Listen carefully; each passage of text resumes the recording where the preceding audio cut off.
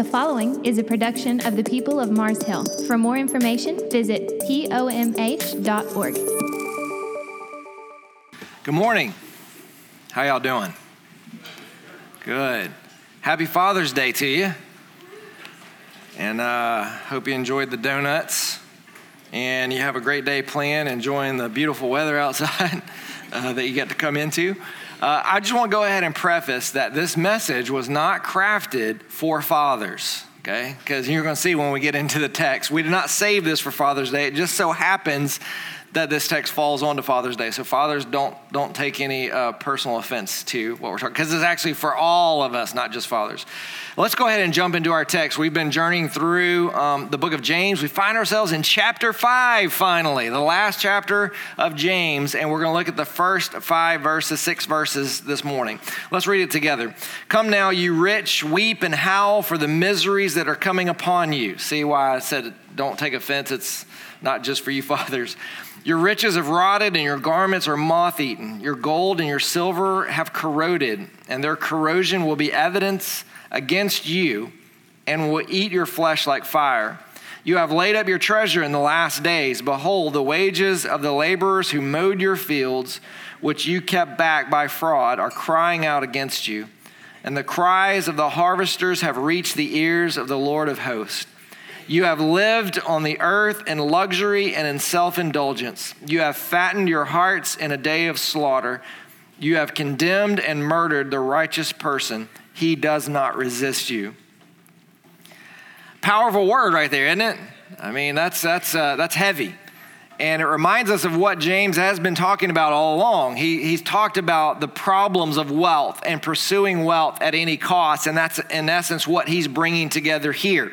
Today's text can cause a lot of problems for us, especially as believers, because there's a temptation for us to look at this passage and come to conclusions like, well, you can't be a Christian and be wealthy, or you can't love God and have nice things, or you can't love God and have a lot of money. Now, normally this would be where I let you off the hook early and I say that none of those things are true. However, I believe that to do so at this point would be to dismiss what James wants us to reflect on. Now, there are some things that we have to establish up front. First and foremost is this: your wealth or your lack thereof has no bearing on your salvation. You're not saved because you're wealthy, and you're not saved because you're poor. You're saved because you responded to the prompting of the Holy Spirit. You agreed that you were a sinner. You repented of your sins, humbled yourself before God, and you accepted Christ as your Savior. That's the only means of salvation. So it has nothing to do with being wealthy or not wealthy.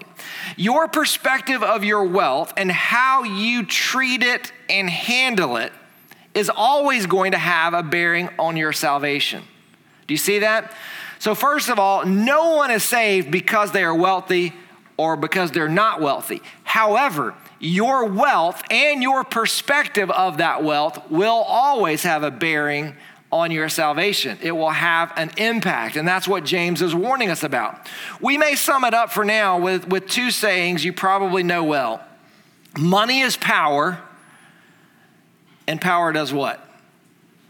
Yes, money is power. We would agree with that, and power corrupts. Those two things we wouldn't disagree with as individual statements, and now what we're doing is putting those two things together.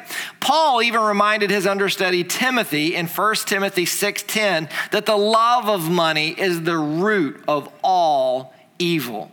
Now, he doesn't say money is the root of all evil. He says the love of money. Again, it's about the perspective. It's about how it's viewed. So we have to understand here that James is issuing this warning to us, and if there has ever been a group of people that need to hear this warning, it is American Christians. So let me say a couple of things right off the bat. First, again, to go back to the first one I already stated, wealth does not determine anyone's salvation. But second to that, being a Christian doesn't make you immune to the corrupting powers of wealth or the desire of wealth. So even though wealth has no bearing on your salvation, what we do have to understand is just because we're followers of Christ doesn't mean that we are immune to that call, to that desire, to that envy, to that jealousy, to that life of pursuing wealth and pleasure in this world. See, James is once again writing about this arrogant selfishness that our sin constantly leads us to. And we've talked about it over and over again each week, that the reason we have scripture is because even though you may be a follower of Christ, you still struggle with indwelling sin. If you're not a follower of Christ yet, you struggle with your own sin, your own selfishness. It's inherent to all of us as humans. And so as we begin to follow after Christ, we are trying to shed these things one after another by the power of the Holy Spirit. And so the scripture is always pointing us in that direction, reminding us of what our sin does to us. Sin leads us to look out for ourselves above everyone else. It's not that we are actively engaged in oppressing the poor like we read about here in James. We're not actively oppressing the vulnerable population around us necessarily, but very easily what happens is our sin can lead us to be so focused on ourselves, so focused on our own prosperity, that we live with disregard in how that plays out in other people's lives. And while we might not always be directly opposing the poor or anybody directly around us, our sin might lead us to ignore or even take advantage of those people because we are too concerned with ourselves. So a lot of times what happens is, it's not that we are necessarily going out there with this mindset of I'm going to defraud people and I'm going to take advantage of people. But what happens is when you become so focused on yourself, you just go and you take advantage of situations that are there without any regard for what happens to someone else. Why? Because your focus is completely on yourself. Your focus is on how you get ahead, how you advance yourself. And so, sadly, the sin of envy can create its own worldview that we end up living life by, and that worldview will justify almost any action in order to secure more wealth. And this whole worldview created by envy will continue to rationalize the evil consequences of any act in order to advance our self-interest. And so the picture that James paints here is horrific. And it can't be thought of as just a warning. James doesn't declare the rich hopeless at all in here. But what's interesting is he also offers them no hope. Do you see those two? He doesn't say that they're hopeless, but he also doesn't offer them any hope in the situation. And so that tells us what James is really about, which is us reflecting. He's not condemning any certain group of people. What he's saying is, if you're not careful, this is what will happen to you if you pursue this kind of lifestyle. So the rich in this passage were committed to their evil ways. And what James paints a picture of for us is that God opposes them in their pursuits. Let's look at it verse by verse and see how James breaks this down. Verse 1, come now, you rich, weep and howl for the miseries that are coming upon you. Now, let's remember the basis of this for a moment. James has been outraged at the wealthy of his day because of how they have treated the poor, how they've treated the marginalized and taken advantage of the situation. Now, I want to bring here a prophecy that Paul actually spoke to his understudy, Timothy, in 2 Timothy chapter 3. He was saying that, Timothy, watch for these warning signs. Look for these things happening. And he says this, the word of God, but understand this, that in the last days, there will come times of difficulty. For people will be, what does it say? Lovers of self. Read these with me. Lovers of money, proud, arrogant, abusive, disobedient to their parents, ungrateful, unholy, heartless, unappeasable, slanderous, without self-control, brutal, not loving God, treacherous, reckless, swollen with conceit, lovers of pleasure rather than lovers of God, having the appearance of godliness, but denying its power. Think about that for a moment. He spends all this time telling his understudy, Timothy, who's just going to be a pastor, and he says, Timothy, you've got to watch out for this, because as the end times approach, as the last days approach, this is what we're going to see. Now, I don't know how much of that Timothy saw in his day and time, but I can tell you this, we see it in our day and time, don't we? I mean, if I just took that out of Scripture and created a list and said, what are the things that ail our culture? Would you not agree with me that the majority of the things on this list are the things that we deal with as a culture, the things that we see over and over again? People who are lovers of pleasure rather than lovers of God. People who are brutal. We live in that kind of culture. I mean, we even heard the report from Nicaragua. That's a whole culture that just finds itself erupting in violence. Why? Because of people who have taken advantage of the poor, taken advantage of the citizens. And over again, we find that there is no utopia on this earth, and there never will be. Why? Because of sin, because of our selfishness. You see, this prophecy that Paul speaks to Timothy warns of these terrible days to come in which the people are going to fall into all kinds of gross wickedness of every kind, including, did you notice in there, the love of what, particularly that applies to where we are in James? The love of money. The love of money. And he even ends that by saying that they have what? A form of godliness, but deny its power. Now, that's what blows my mind right there, because we could take that list out and say, doesn't that represent our culture? And we would say, yeah, that represents our God-rebelling culture. They hate God. They're haters of God. They live for themselves. But he says that these people that still have all of these characteristics have a form of godliness, but they deny its power. Well, how do these people have this form of godliness and yet deny its power? Let me explain to you what I believe he's talking about there. He's saying that they say with their mouth that they're all about these things, but they live with their life this other way. They have this form of godliness in the sense that they are going through the motions, but they deny its power because the way they use their influence, the way they use their money, the way they use their time and their talents is all centered on what they can get here. When you have a form of godliness that doesn't deny the power, what is the power of God but the Holy Spirit advancing the kingdom of God? And so when you have a person who is embracing the power of God, the power of the kingdom of God, that is a person who takes advantage of every opportunity not to grow his own interest, but to advance the interest of the kingdom. And that's what James is pointing out as the difference. And this is really hard for all of us, because think about this. Now, you're going to hear this in an hour today, less than an hour. I promise it'll be less than an hour. But here's the thing. I've been studying this for almost 2-3 weeks now. Think about how hard my life's been.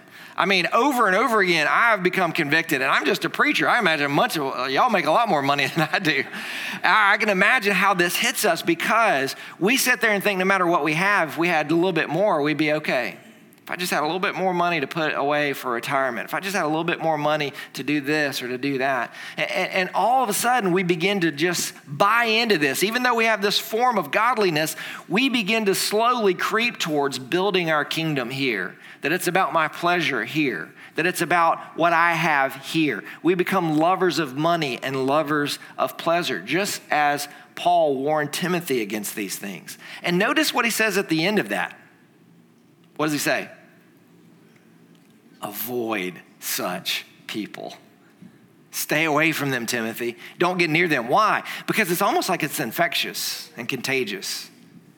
Have you ever been around somebody who has a whole lot of things and they kind of live for themselves, and all of a sudden it becomes contagious and you're like, well, I want to have that. I would love to have that. And you start looking at all the things you don't have instead of the things that you do have?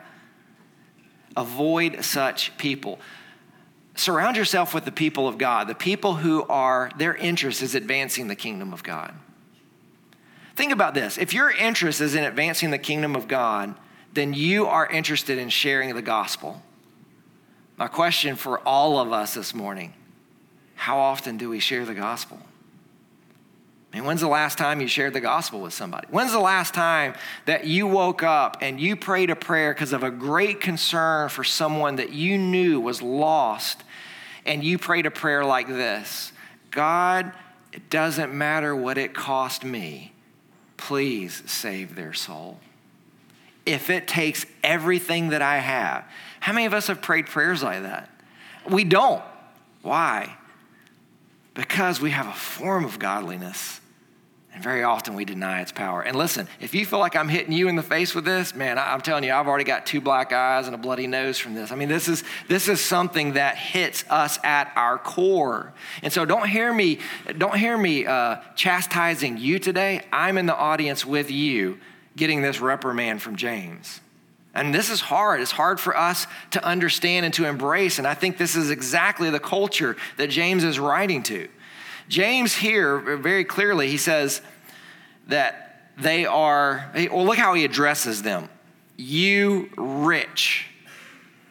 You rich. Now, previous to that, he called them brothers. Now, all of a sudden, he says, you rich, rather than brothers. Now, there was something about these people that suggested that they were believers, yet what is very interesting about this passage right here is that their actions clearly showed that they had a worldly mindset. So the way that they were living and their state of mind was so destructive that even Paul was warning Timothy, stay away from them. Because remember, Paul and James are writing at the same time. Very similar to John even, and even to Paul, what James does here is he's talking about believers as if they weren't believers. Now that's curious, isn't it? Because it creates quite a paradox for us. But I think James and John and Paul, all of them, want us to understand that living in such a way is actually what creates the paradox, not the statement itself. You know, talking to a believer as if they were an unbeliever isn't a paradox. The paradox is someone who says they're a believer but living like they're an unbeliever. And all he's doing is addressing the paradox that already exists. You see, the judgment that James speaks of here is very real. And that should cause us to tremble today. But what does this declaration mean if James still regarded them as believers, even though they may be somewhat compromised? See, James is not focused on whether someone is saved or lost here. If his focus was on saved or lost, he would be very clear with his words. But he leaves it somewhat ambiguous because only God and you know if you're truly saved. What I could do is look at a lot of people and go, oh, look at that person. He's saved. That's a believer. He follows Christ. How do I know that? Well, look, they're at church. They don't beat their wives. They give a tithe. They don't owe anybody anything. They must be a believer. You know, we all have different criteria of what we're putting out there as why someone's a believer or why they're not. But truly, that is not the criteria that we're going to be judged by. There's only one judge, and that's God himself. And so what James wants us to do is back up and say, not who's a Christian and who's not a Christian, but what does Christianity look like? What is it supposed to look like? What are the ideals of it? How are we supposed to live our lives? And what are the things that are supposed to be the most valuable to us? Notice that he calls here for weeping and wailing. Now, what you're going to find, the further James gets into chapter 5, he's going back and addressing the things that he's already talked about in his letter, and he's expanding upon them a bit. Now, if you go back to chapter 4, verse 9, you will see that he's already talked about a wailing and a weeping. And the difference there is, in that passage in chapter 4, he talked about a wailing and a weeping that was self-induced, prompted by the Holy Spirit of God conviction, but self-induced because they agreed with the word of God. They didn't rebel. They said, yes, I am a sinner and I am humbling myself before God. And he says, when you do that, God will lift you up. But here there's this picture of wailing and weeping, but it's at the end when God is pushing them down. And it reminds me, I want to repeat what I said when I taught on that passage, and that's this. Every single one of us will mourn our spiritual condition. The question is, will you mourn it in this life or will you mourn it at the end of this life? But every single one of us are going to mourn our spiritual condition, our depravity, our sin. The opportunity of the gospel is that we can mourn here, agree with God, and God will lift us up and create a new life within us. Or we can deny it and say, we're good people. There's nothing wrong with me. I've got most of my life figured out. I'm better than most people on the face of the earth. And at the end, we will mourn our spiritual condition when we see ourselves compared to a holy God, which again is going to be the only judge. There's not going to be anybody else there, just him. And we're only going to be compared to him. And so that's what James is preparing us for. That's what he's warning us about here. Look what he says in verse 2. Your riches have rotted and your garments are moth-eaten. Your gold and your silver have corroded, and their corrosion will be evidenced against you and will eat your flesh like fire. You have laid up treasure in the last days. Now, remember that James has already related to wealth to that of a wildflower back in chapter 1. He talked about the wildflower that pops up and then it's there for a while, it's beautiful, but then the sun comes out and the heat just kind of destroys it and it withers away. He said, so is our wealth. Our wealth is kind of like that. It's here, it looks great, and then it withers away. Well, he seems to be expanding upon that here in this passage. James tells us here about the degrading influence of putting our hope in wealth rather than in God. Think about this for a moment. Whenever you have problems in your life, do you immediately think, where am I going to get more money? Or do you think, how is God going to resolve this situation? Our response typically as Americans is, where am I going to get more money? Whether it's going to the title pawn and pawning off to get some quick cash so that you can pay whatever it is and give. We always begin to think of where can I get it? I can hit up one of my relatives for some money. I can go work some overtime and get some more money, take care of this. Whatever it is, we think, where can I get that money? Why? Because we put more faith in money than we do in God.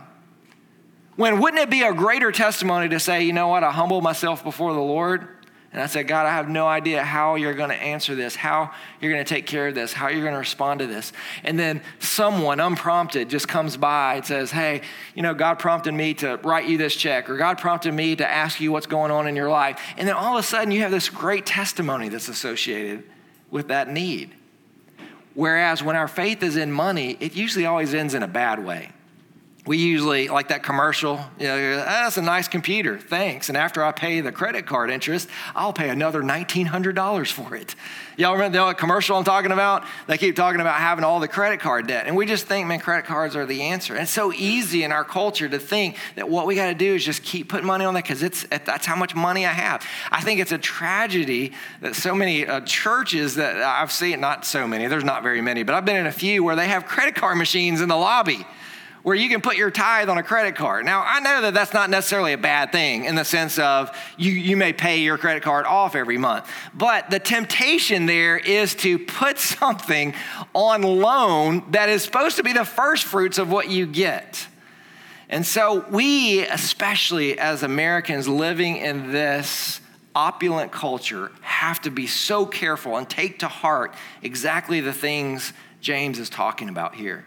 You see, the wealth of these rich believers is portrayed as having rotted, and their clothing is pictured as having been eaten by moths. Now you get the picture? The wealth, the things that I love, the things I spent my money on, things I collected, the things that I have loved and valued are now rotting. And the clothes that used to define me, that I used to wear out so proudly in public because they had a certain designer or I knew how much they were or they made me look good, are now moth-eaten and destroyed. Now, when you hear James's words there, my question to you is this. Does it sound vaguely familiar? Because what we know about James is he's going back to the Sermon on the Mount and he's reiterating what Jesus taught and he's adding application to it. So if you go back to Matthew chapter 6, verse 19, you see Jesus teaching the very same things, same principles that James teaches. He says this here. Notice the terminology. Do not, what does it say right there? Next couple of words. Do not lay up. Is that in our passage in James? Yeah, they laid up treasures for themselves in the end times, in the last days. Do not lay up for yourselves treasures on earth where moth and rust destroy and where thieves break in and steal. There we have the moth and the rust and the destruction. But lay up for yourselves treasures in heaven where neither the moth nor rust destroys and where thieves do not break in and steal. And I want to point out something to you before we read that last part. And that is, we typically think of laying up as laying up in heaven only. We think, I'm going to lay up my treasures in heaven. But Jesus talked about laying up treasures on earth. Now, whenever we lay something up, we think of it as putting something away for later. Now, are you ready to get greatly offended? Retirement is an American-made term, but it has become a way of life for us as Americans. We all live for a day when we don't have to work anymore, and we can just go do the things that we want to do because we worked so hard to get there. Now listen to me, nothing wrong with retirement. Nothing wrong with retiring from your job. But what happens is very easily, if we're not careful, the mentality begins to sink in that it's about me and all of it's mine. I'll give you an example. Have you ever heard of the Villages? I hope we don't have anybody visiting from the Villages today. But what is the Villages but a place for older people, once they retire, they can go and they can buy a house there. Now, if you don't not hip to the Villages, let me just tell you a couple of things about it. Number one, did you know that kids are not allowed there? Did you know that? You're not allowed there. Now, you can come and visit for the day, but they have visiting hours, okay? Visiting hours for the kids. Now, they cannot stay overnight. Matter of fact, now I heard this, I don't know, I have not confirmed this, but I was told that you can't spend the night under the age of 50. Under the age of 50, you cannot spend the night. The reason is they don't want some of them older kids that haven't quite made it in life still hanging on and living with their parents at the Villages. So they make this rule because this is all about you. And the Villages is all set up. There are golf courts everywhere. There is places to eat. Everybody drives around on a golf court. I mean, it's like the place. It's like a utopia for older people, right? But the other thing crazy about the Villages is I'm not making this up. It had one of the highest rates of STDs of any place on the face of America. I'm not kidding you. I'm not saying that to be funny. That is a real fact that it had one of the highest. You know why? Because there, everything is about them. And here again, if you have parents that live in the Villages, please don't call them today and say, our pastor said, because not everyone that lives in the Villages necessarily has that mindset. But what I'm saying is, I'm warning you about the progression that takes place. That's what James is talking about. When we live for ourselves and we think, hey, I'm going to lay up some treasures so that later on in life I can really enjoy myself, then all of a sudden what happens is you indulge yourself and all of a sudden you become the only focus of life to the disregard of everyone else. What about all the scriptures that talk about passing the commandments of God to the next generation and the generation after that? How do you do that if they don't spend the night with you? How do you do that if they have only visiting hours with you? How do you take seriously the commandment to invest in the next generation? You see, very easily it becomes about us and enjoying life here. When over and over again, Scripture says, this life, you're just a passerby. What's to be enjoyed is still yet to come. What's to be enjoyed is after this life. So Jesus says, lay up your treasures in heaven where you will enjoy them to their fullest capacity. Don't buy into the lie that this is all there is. You go on, what does Jesus say in verse 21? For where your treasure is, there your what? Yes, because here's the thing that Jesus realized is that when we focus on how much money we have and how much money we're getting, our heart is going to be centered in that money. I've often said, do you want to know what you really believe in? Do you want to know what your creed is in life? You can look at two things, your appointment book and your checkbook. Because what you really believe in, you have time for and you spend your money on it. What a judgment our own appointment books and checkbooks are on our life. See, the end of each life in the final judgment, what it shows us is that neither the person nor the treasures are durable. They're not going to last. Trusting in wealth because it supposedly retains its value is trusting in a charade. The rituals of amassing wealth and collecting all these different precious objects, James warns us it is a dance of death. Trusting in wealth is damaging and it's degrading to our attitudes. of other people, of life, and even ourselves. And so, speaking with the voice of a prophet, James comes in here and he proclaims the nearness of judgment from the signs of corruption that he already sees. And so the deceptiveness of riches is dangerous for our souls. Why? Because it will endanger so many others through the process. Now, look at what he says again. He talks about the fine clothes are going to be eaten by the moths. Now, if you go back to chapter 2, verse 2, he talks about the rich who walked into the congregation and the poor man that comes in. And notice that he said there that the rich man had fine clothes. He uses the same words there that he uses here. I think he's drawing a direct correlation between what he talked about, what we value. When they come into the church, who do you talk to first? Who do you look at? Who do you spend more time with? Who do you give deference to? You see, all wealth is perishable, James tells us. None of it will survive the judgment. When wealth is the result of us defrauding people who supposedly work for us, the whole perishability is a warning against those who are hoarding money to their own destruction. That's what he's talking about here. So James has already seen this connection, and he was warning rich believers in the hardest way possible.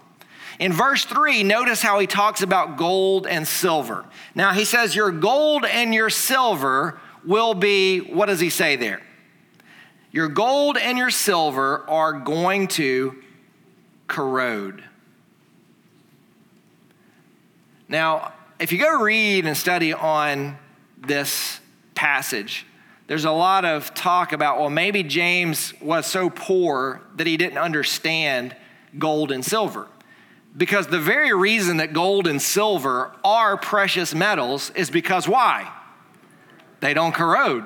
That's why they're precious metals. That's why people long for them. That's why we make our jewelry out of them, because they're things that don't corrode. I don't think James missed it at all, because James been around. He's seen some wealthy people. He knows the difference in gold and silver. He's a wise man. Okay? He wrote the only wisdom book in the whole New Testament. He knows what he's talking about. So what would he mean then? That's a very good question for us to ask. Why would he talk about gold and silver in that way? Well, I think number one, he's talking about the fact that God's going to use their most precious investments against them. That's one thing that's very clear here. So instead of investing in the kingdom of God, they have invested in this world. So the rust is transformed in this passage from a witness of guilt into an instrument of wrath.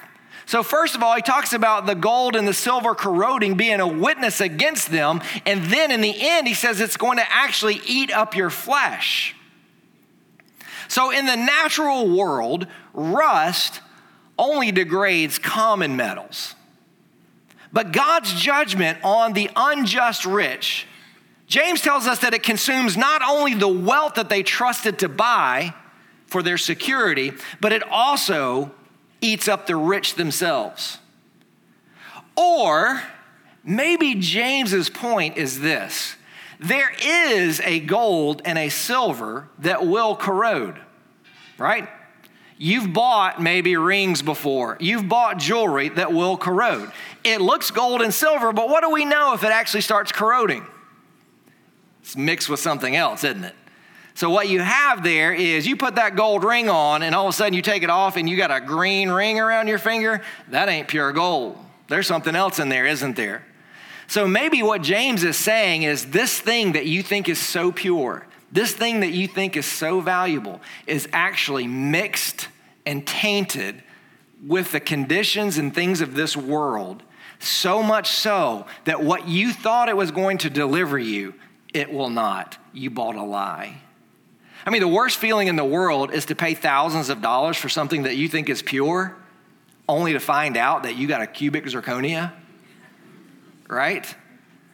I mean, that's one of the worst feelings in the world. And basically, that's what James is saying is going to happen on Judgment Day. You're going to get there and you think that you've got all this stuff and you literally have nothing.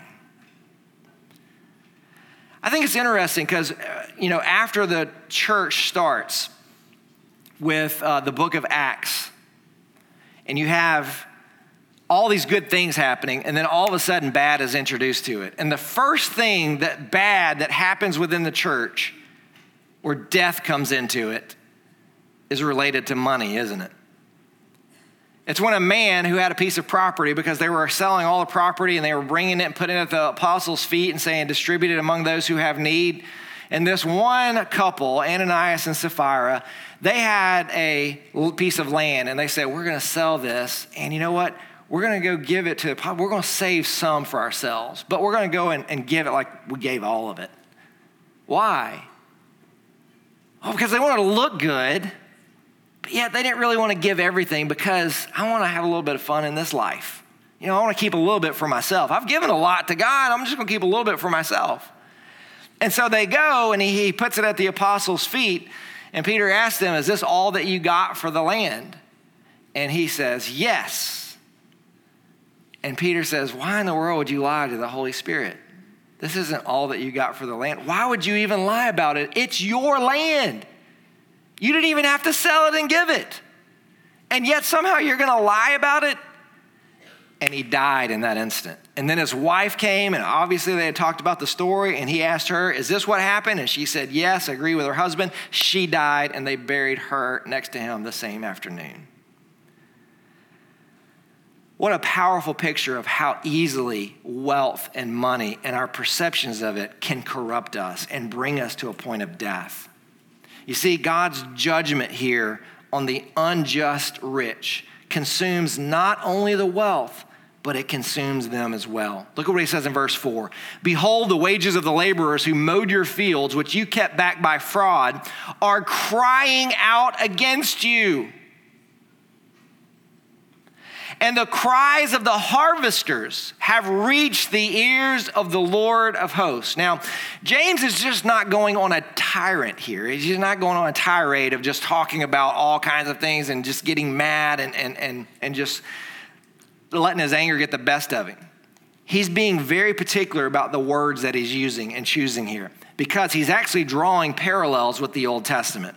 Now, before we get to that, the economic oppression is what he's been addressing here. And it was particularly urgent because what he had was these field laborers in that first century that would come in. And a lot of times these people were foreigners who would come in during harvest time and they would work the fields. So when he talks about mowing your fields, he's not talking about, what we did as teenagers where you take a lawnmower and you mow their grass. He's talking about mowing their fields that were ready for harvest. And so they would harvest it. But what a lot of wealthy landowners knew was that if you could hold back the wages of those harvesters for a little while, they will eventually leave because they have to, because they're dependent on keep going. They have to keep going to the next field and to the next field because harvest time is very short. So they have to keep working every day. So he could go, I got one of my guys checking. I don't know if you got that whole thing. I got the whole thing, I promise. Well, I'm going to have him check on it. I'll get back with you tomorrow. Check back with me then. And the guy comes back the next day. Do you have my money? That guy hasn't got back with me yet. I tell you what, where are you going to be? Over there? Okay.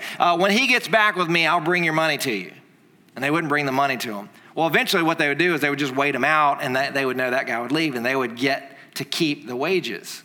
That's the kind of defraudment that he's talking about here. The defrauding of people who have earned a living and yet we haven't extended to them what is rightfully theirs. That's the context, the cultural context of what James is talking about here.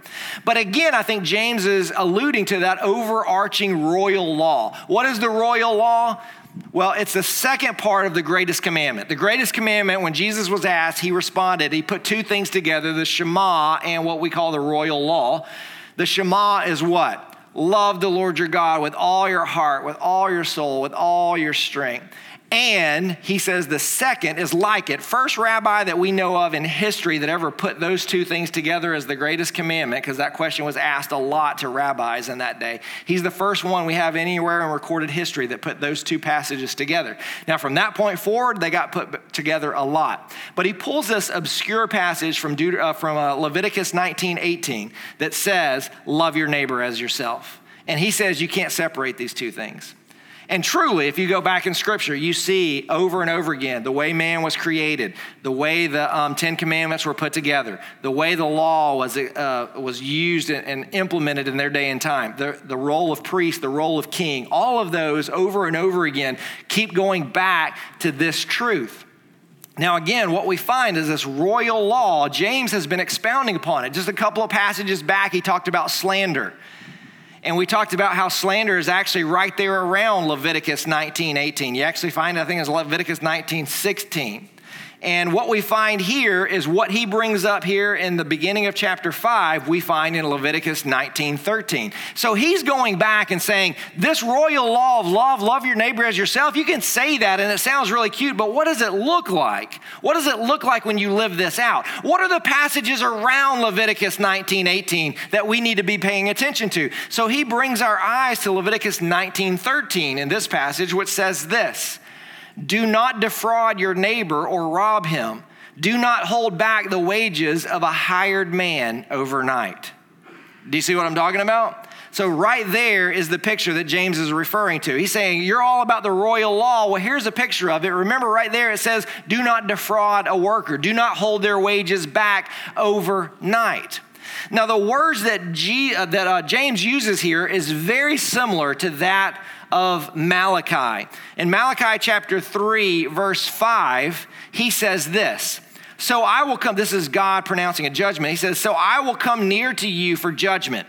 I will be quick to testify against sorcerers, adulterers, and perjurers, against those who, what's the word there? It's the same exact verb that James uses.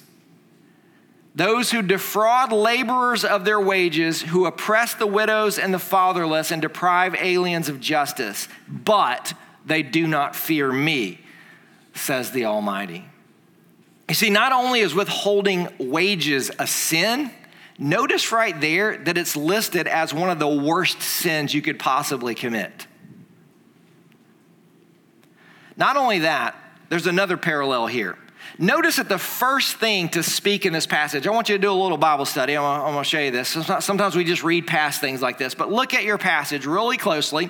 Look at what it says there in verse 4, and I want you to tell me, or I want you to just kind of tell yourself and see if you get this right.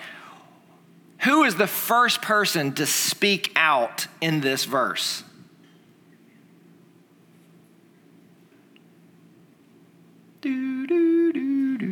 Okay, if you had time, did you notice it's the wages?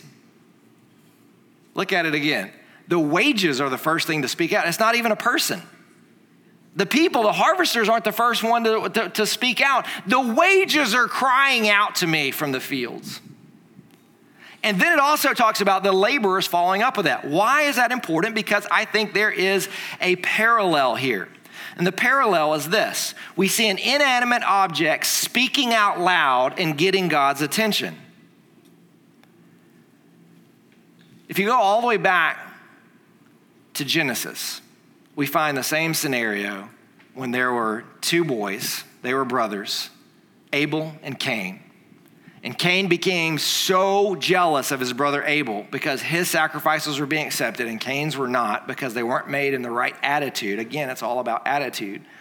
And so it grew this anger in him. And one day when he had an opportunity, he went out into the fields and he killed his brother Abel. And the scripture says when God confronted Cain, "Where is your brother?" his response was what? "Am I my brother's keeper?" What's the royal law? Love your neighbor as you love yourself. And God said to him, "Cain, Abel's blood is crying out to me from the field." An inanimate object is crying out to God from the field. Do you see how James is paralleling this? The wages are crying out because the wages are going to stand against you. The wages are going to testify against you. They're crying out to God. But not only that, if you go a little bit further into history, you have Israel. And they were in Egypt. And God calls Moses to go and rescue them. He says, "Moses, I want you to go and be my representative because," he says, "I have heard the cries of my people who are being oppressed in the land. They have risen up to me and have gotten to my ear, and I'm going to respond." Both of those have time periods in the middle. Did you notice that? There was a time period from when Cain did what he did till God confronted him. There's a time period from when Pharaoh enslaved the Hebrew people and when God acted. And guess what? there's a time period between when you're given what you've been given in this life and then when God requires justice. James says we can humble ourselves before, or we will be humbled in the end. And he's drawing to these parallels. And to go back to Cain for a second, you think about this. When he umbrellas this whole thing with the idea of the royal law, love your neighbor as yourself. Cain is the epitome of not loving your neighbor as yourself, right? And when we take the attitude in life, am I my brother's keeper? Let me just say this. If you have the attitude of Cain, you can also expect the blessings of Cain. Creating wealth is not the problem here. Creating wealth isn't the problem. It's the means used to create that puts wealth above our own morality. The skills necessary to create wealth, powerful as they are, have to be guided by Christian principles, by biblical principles. So the goal of long-term economic culture that's shaped by biblical principles is a community that is shaped by people who are co-laborers in Christ. They begin to work together for something bigger than themselves. Look how it continues in verse 5. You have lived on earth in luxury and in self-indulgence. You have fattened your hearts in a day of slaughter. Now, back in chapter 2, he talks about the bad attitude of some people who they meet someone who is struggling and they don't have food and they don't have blankets, and the person responds, well, be warm and be filled in the name of God.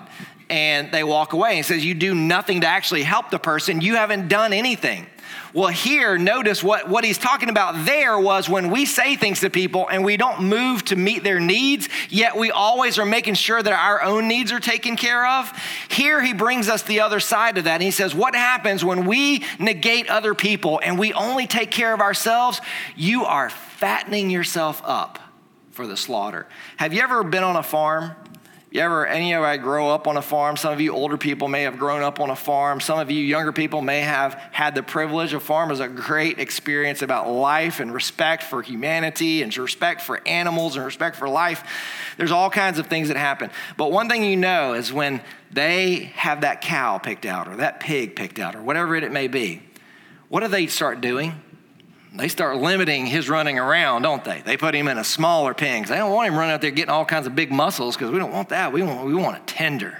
And so they start feeding him, and that pig's sitting there going, look at what I get. Y'all don't get this. Y'all, man, I'm eating way better than y'all. And they're looking at it going, man, I wish I had what he was eating. And they had no idea. No, they don't. They don't wish they had what, because what they're doing is fattening him up for what? Slaughter. And what James uses here is this same picture. He says the wealthy are out there and they're eating it up and they have no idea that they're fattening themselves up for their own slaughter.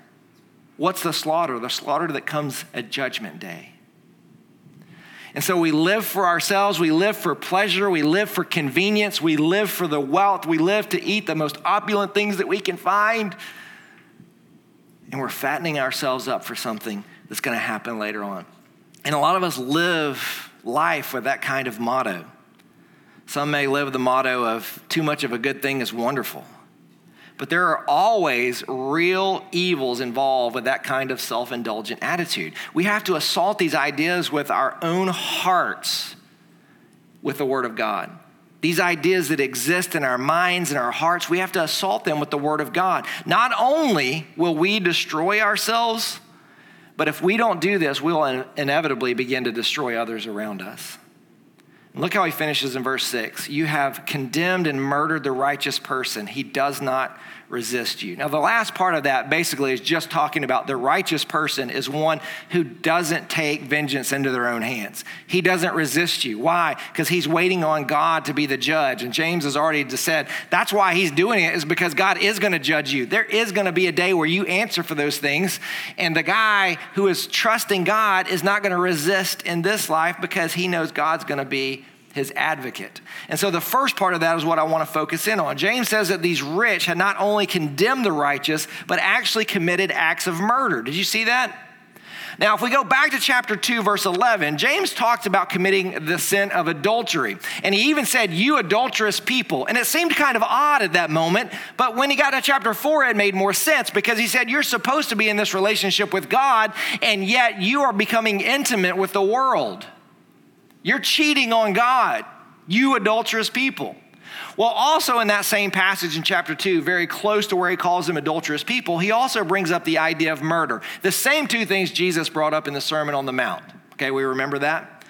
And so when he brings up the idea of murder, it's in verse 4, actually verse 2. He says, you kill and covet, but you cannot have what you want.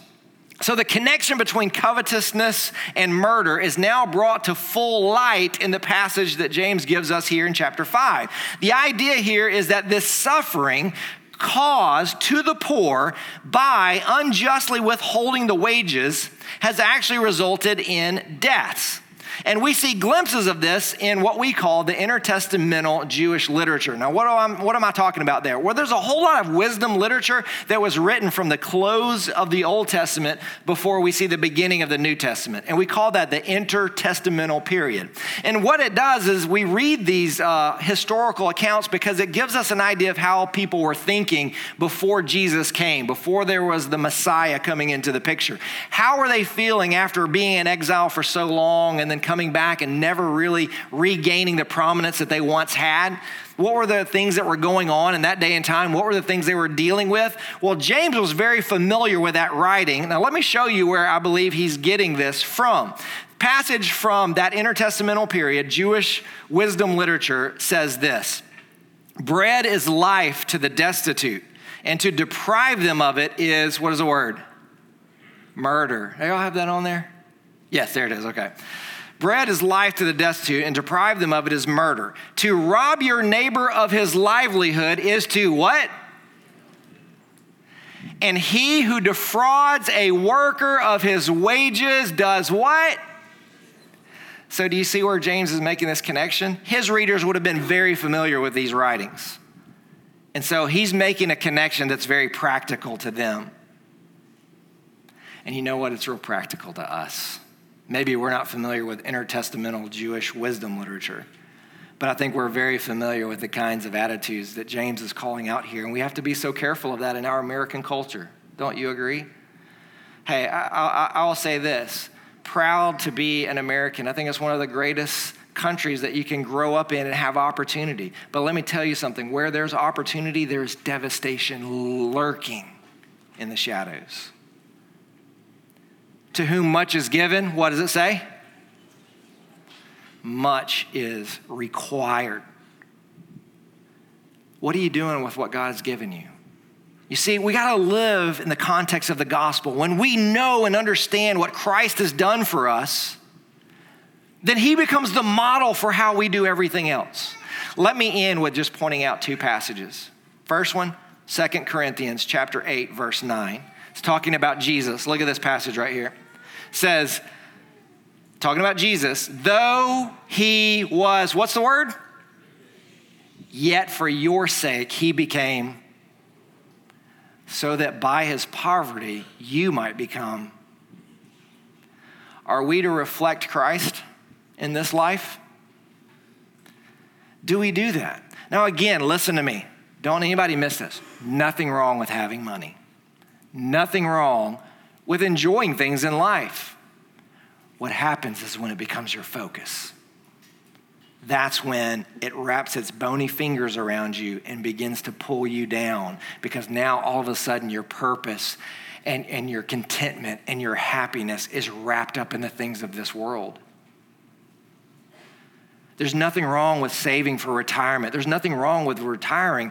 What's wrong is when you think you retire, you also retire from every command in the scripture of continuing to pass these things down to the next generation, of investing in the kingdom of God by sharing the gospel and discipling.